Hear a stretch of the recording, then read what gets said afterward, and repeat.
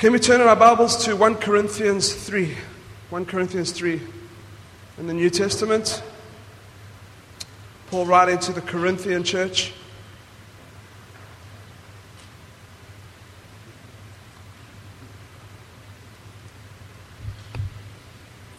I'm going to read this before I get to that. Psalm 127, it says, "Unless the Lord builds the house, the builders labor in vain." And I've got a question to pose to you before I start speaking and preaching this morning. Who wants to be more effective in their lives? All of us. Okay. Who wants to go to another level in their workplace, even in winning souls for Jesus? Hopefully that's all of us. And I want to talk about something this morning that I think if we grasp it, and I can't actually cover the whole subject in one Friday, but if we grasp this topic, it'll change everything we do, and we'll see the fruit that God says we must have. In John 15 it says, "You'll be known by your fruit," that we are His disciples by showing the fruit of God on this planet. Now the fruit doesn't look like worldly fruit, so it may not be a lot of money, whatever it is, but it looks like saying we are called as believers to be effective. And we've been talking about advance, which can very kind of do work, do this, do. And I want us to just take a step back and actually learn what it means to co-labor with Jesus. And so often people have thrown this out in prayer meetings. I know I've even heard Rom say, "Thank you, Lord, that we're co-laboring with you." And I was like, "Oh, thank you, Jesus." And I was like, I don't actually know what it means. Like, I kind of know what it means, but in reality, what does that mean? And I love this. It says, "Unless the Lord builds the house, its builders labor in vain." And basically what that means is that unless God is doing something, and God's adding life to something, we're actually wasting our time. And I was sitting with a pastor friend this week, and he says, he came up with this line, and I was thinking about, okay, it was on Sunday night, I met with him, and I was like, okay, what am I going to preach on? And he says, it was Paul, the apostle, who wrote most of the New Testament. It was his greatest fear that he would actually do all the work that he did, and he would have done it in vain, which means he would have done it for no effect. And I'm saying, God, in this next season, and for the rest of my life, let me do stuff that is going to last into eternity, that is going to bring the fruit that God has. And I want us to come as a church down to a simple thing. Where we see the life of God, we build around that. Because what God is giving life to, for example, we care. For example, some of the initiatives we're doing in Sri Lanka and Nepal, that I'm talking internationally. Locally, what is God blessing? There's a ladies' prayer group that meets on when do they meet? Tuesday night. And all they do is pray together, but they've seen people come to know Jesus, set free. There's the life of God in that thing. There's lots of, hopefully everything we do is the life of God. And that's kind of one of the reasons why I was looking at open lounges and saying, God, is your life on this thing at the very moment? And even speaking to other guys and just saying, it's not really. And I think we need to be open to, as a people, just wherever the river flows, we follow. Wherever God is doing something, we follow. Because we want to be effective. And we don't want to be burnt out. I think God wants all of us as believers to work hard. Paul writes and says, and I'm going way past where I'm meant to go, right to the last page. He says, "But by the grace of God I am what I am, and His grace to me was with no effect. No, I worked harder than all of them, yet not I, but the grace of God that was within me." And I'm going to talk in the next few weeks about finding our grace zone. But I think before we even get to that, we have to understand what it means to co-labor with Jesus and to work alongside Him. So 1 Corinthians 3:9. I hope I've got the right scripture here. Let's go from verse 6. "I planted, Apollos watered, but God gave the growth. So neither he who plants nor he who waters is anything, but only God who gives the growth." Now, N.T. Wright is a Bible commentator, and he says this. He says that it doesn't matter who brings you the food. It doesn't matter what the waiter looks like. The point is, God is the one who brings the growth. And I know we go into a restaurant, and I know it's good to have good service, but at the end of the day, you can have rubbish service, but have incredible food, and you're satisfied. And I think it's what Paul's trying to bring into this thing is like, don't worry about, because no one can really get credit for the life of God. Anyone who stands up, they become conceited, they become vain, they become full of pride if they start taking the glory that's meant for God for themselves.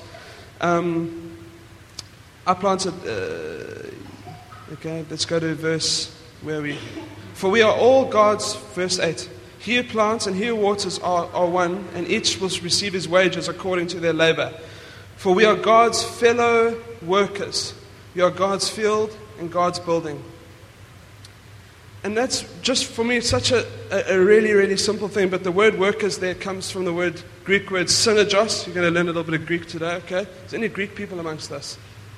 No one. Okay, so if I say it wrong, then it's okay. It comes from two words. It's syn, S-Y-N, which means to be union together, companionship, resemblance, process, possession, and beside, accompany one another. And the second part is ergon, which means to toil and labor. Basically, God is our business partner. And who's involved in business and have business partners? Can you raise your hands? So you know what it's like to be almost accountable to them. But think about this. God is the greatest business partner that will ever be. He brings everything to the table. He has the most to lose. And his resources are in abundance. They never end. And I think we need to realize that when we partner with God, it's not that we're coming as equal partners.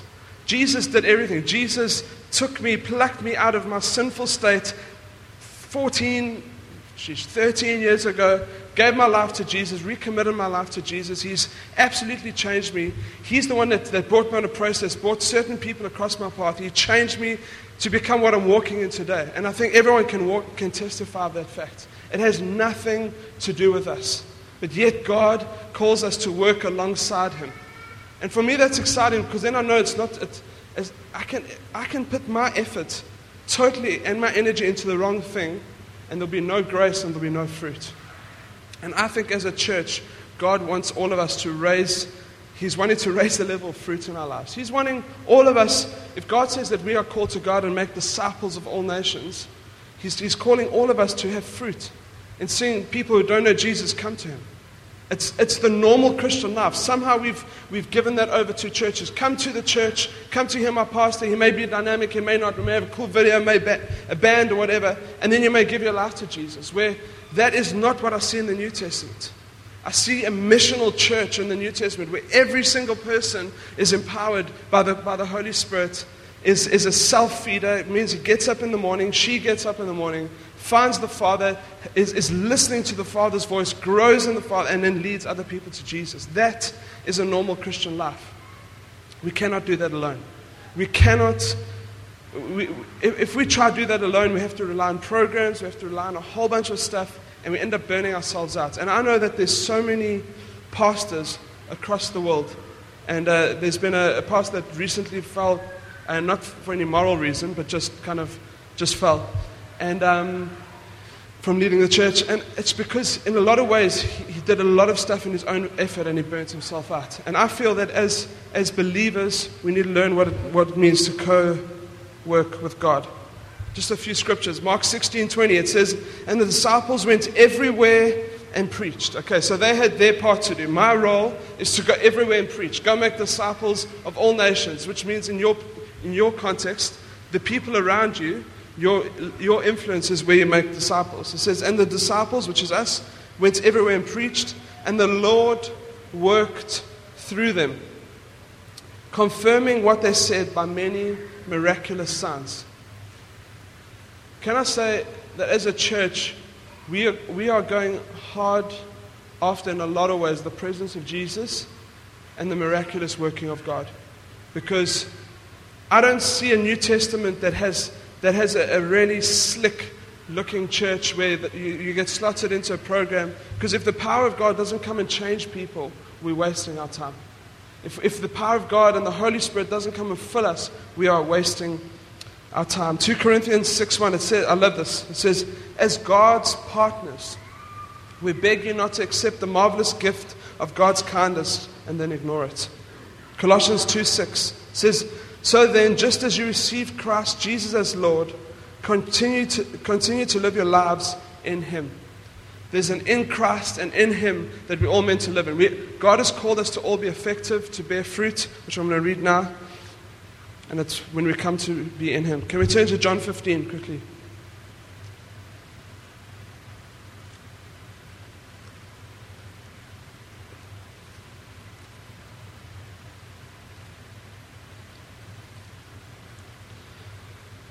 I'm slowly realizing what it means to co-work with God. I don't think I'm there. Starla will know. I still sometimes stress myself out about things or give my energy to things that I shouldn't be giving, as Mark would even, he's smiling right now. I'm like out there this morning trying to fix the generator. Mark's like, I've got it. I feel like my presence there will try to fix it. You know what I mean?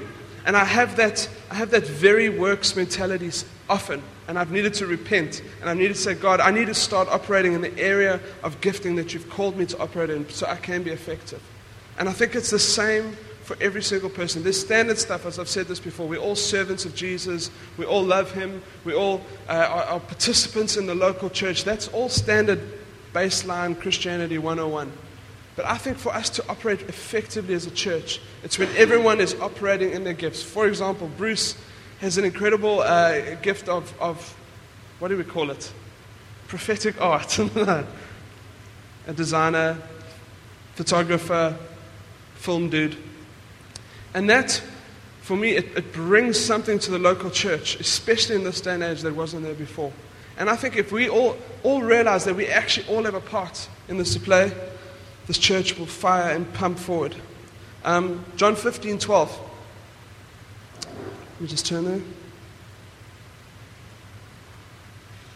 It says, let's go from verse 13. Greater love has no one than this, that someone lay down his life for his friends. Jesus says this to his disciples. He says, you are my friends. Sorry, Ryan, I'm feeding a little bit. He says in verse 14, you are my friends if you do what I command you. No longer do I call you servants, for the servant does not know what the master is doing. But I've called you friends. For all that I've heard from the Father I've made known to you. You did not choose me, but I chose you and appointed you that you should go and bear fruit, and that fruit should abide or should last, so that whatever you ask the Father in my name, He may give it to you. These things I command you, so that you'll love one another. So you can see a thing where Jesus is sitting, this is his last moments with His disciples, and He gives them the ultimate promotion. He says, listen,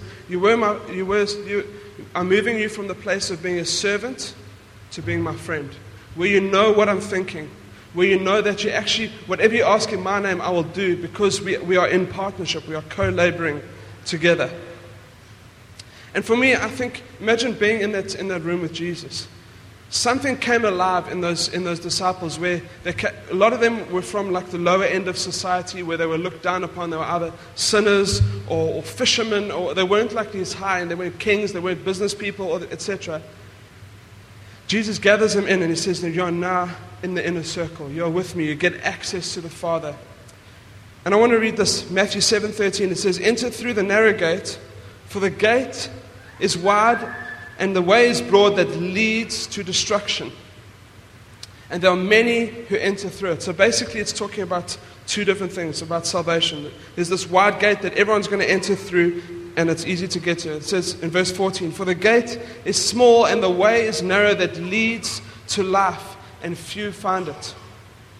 And I think so often, I know friends and even that are part of different churches where they've taken the scripture and they think when you become a believer, it's your way is so narrow.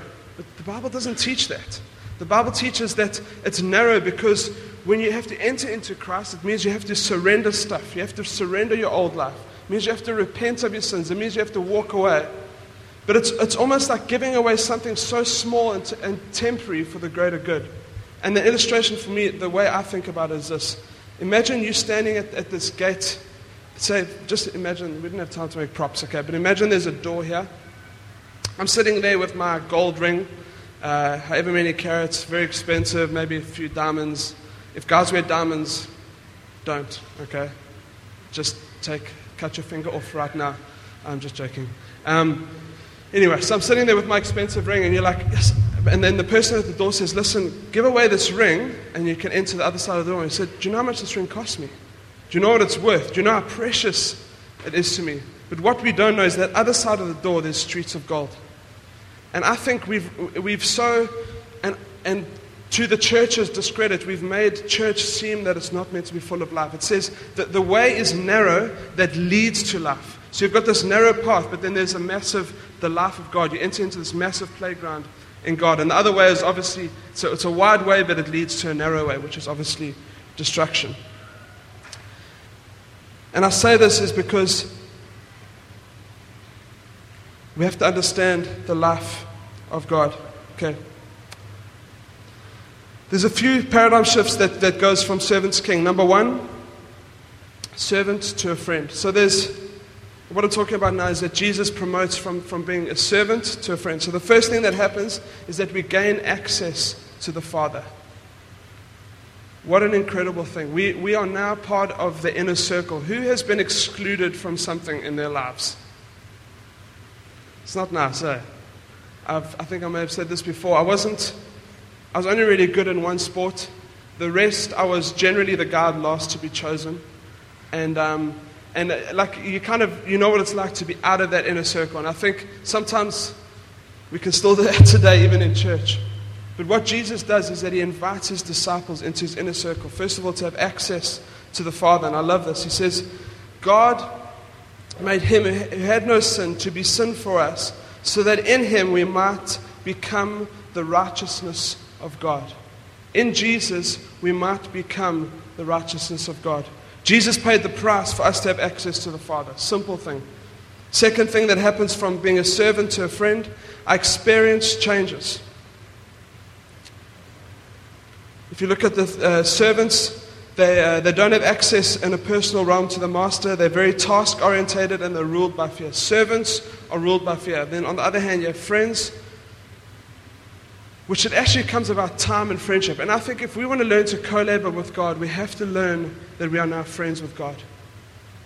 Jesus has cut down the barrier so we can enter into his presence and hang out with Jesus. Jesus is calling us to be, he's still Lord, he's still King, he's still in charge, but he calls us his friend.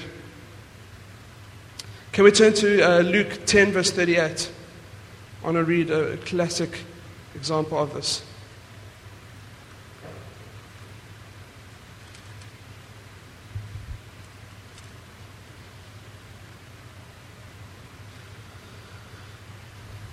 Luke 10:38. Now as they went on their way, Jesus entered a village, and a woman named Martha welcomed him to her house. And she said to her sister called Mary, who sat at the Lord's feet and was listening to his teaching. But Martha was distracted with much serving. And she went up to him and said, Lord, do you not care that my sister has left me to serve alone? Tell her to come and help me. But the Lord answered her and said, Martha, Martha, you are anxious and troubled by many things, but one thing, can we say that? One thing is necessary. Mary has chosen the good portion, which will not be taken away from her. And you've got this scenario where Jesus goes into Mary and Martha's house, which was Lazarus' sisters.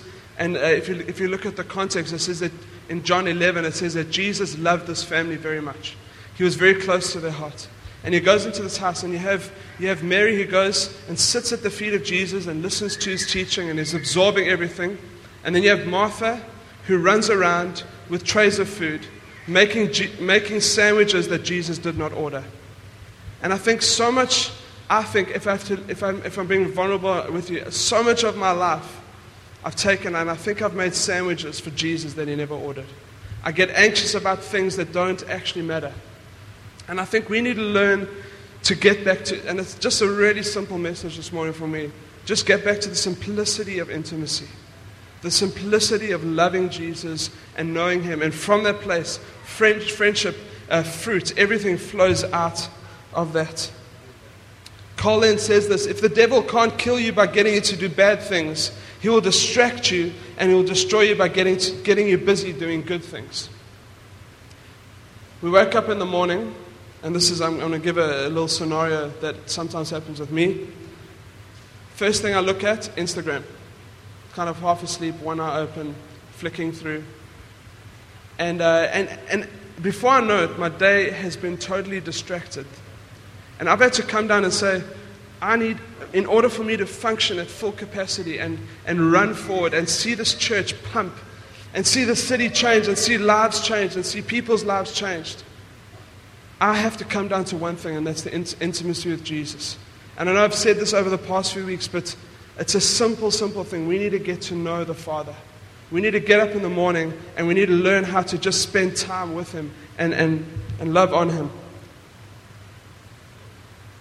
God wants relationship.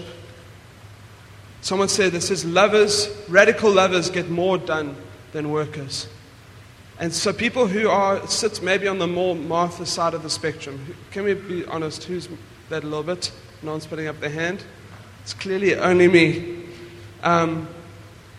Some of us who sit on that side are so busy doing things that we're not actually doing the thing that God has called us to do. And I think if we want to learn to collab with God, move from being a servant to being a friend, we have to get this thing and just sit at the feet of Jesus. So people who are Marthas, they're saying, well, nothing's going to get done. I think more gets done when we understand our position, first of all, in Jesus. And that's what Paul writes. He says, I work harder than everyone because of the grace that's working in and through me. Can we all pray together? We'll start a few things, get to that next week.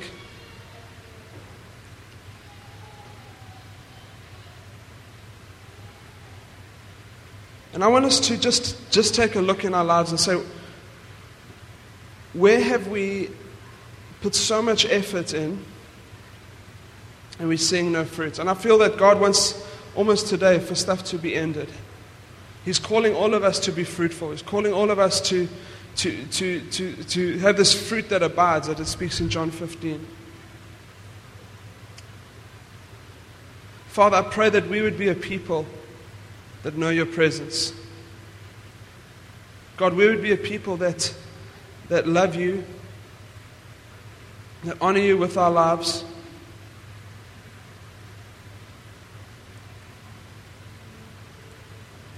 And I just found a few prophetic things just while I was prepping. Star sent me a text last night just about us walking into, as a church, in abundance. Abundantly more than we can ever dream or want. And I feel God, and I'm not just saying this just to get you revved up, but I feel God wants to blow some of our minds. I feel that a lot of you have been trusting for stuff, trusting God for things, and I feel God wants to come in and He wants to bring breakthrough that you've never seen before. He wanted to bring fruit that you've never seen before, but it's not going to come from you trying to do more, trying to be more. It's going to come from a place that's going to be quite effortless. It's because you're going to learn how to link yourself with Jesus, the greatest business partner, who's backed the company 100%, who's backed you 100%, who has his reputation in some ways to lose because he's backed you so much. Father, I pray that you'd bring a sense of rest on us as a people. I pray, Lord God, that we would move from a place of works Christianity but to a place of favor, where we work from favor and not for favor. When you sit with a friend, you sit with a father, you don't need to work for their favor. You just want to hang out, and from that place of their presence, you can go and do. Father, I pray that this morning that there'd be a shift in our minds. There'd be a major shift that happens, God, where we move from a works mentality to a being at Jesus' feet mentality.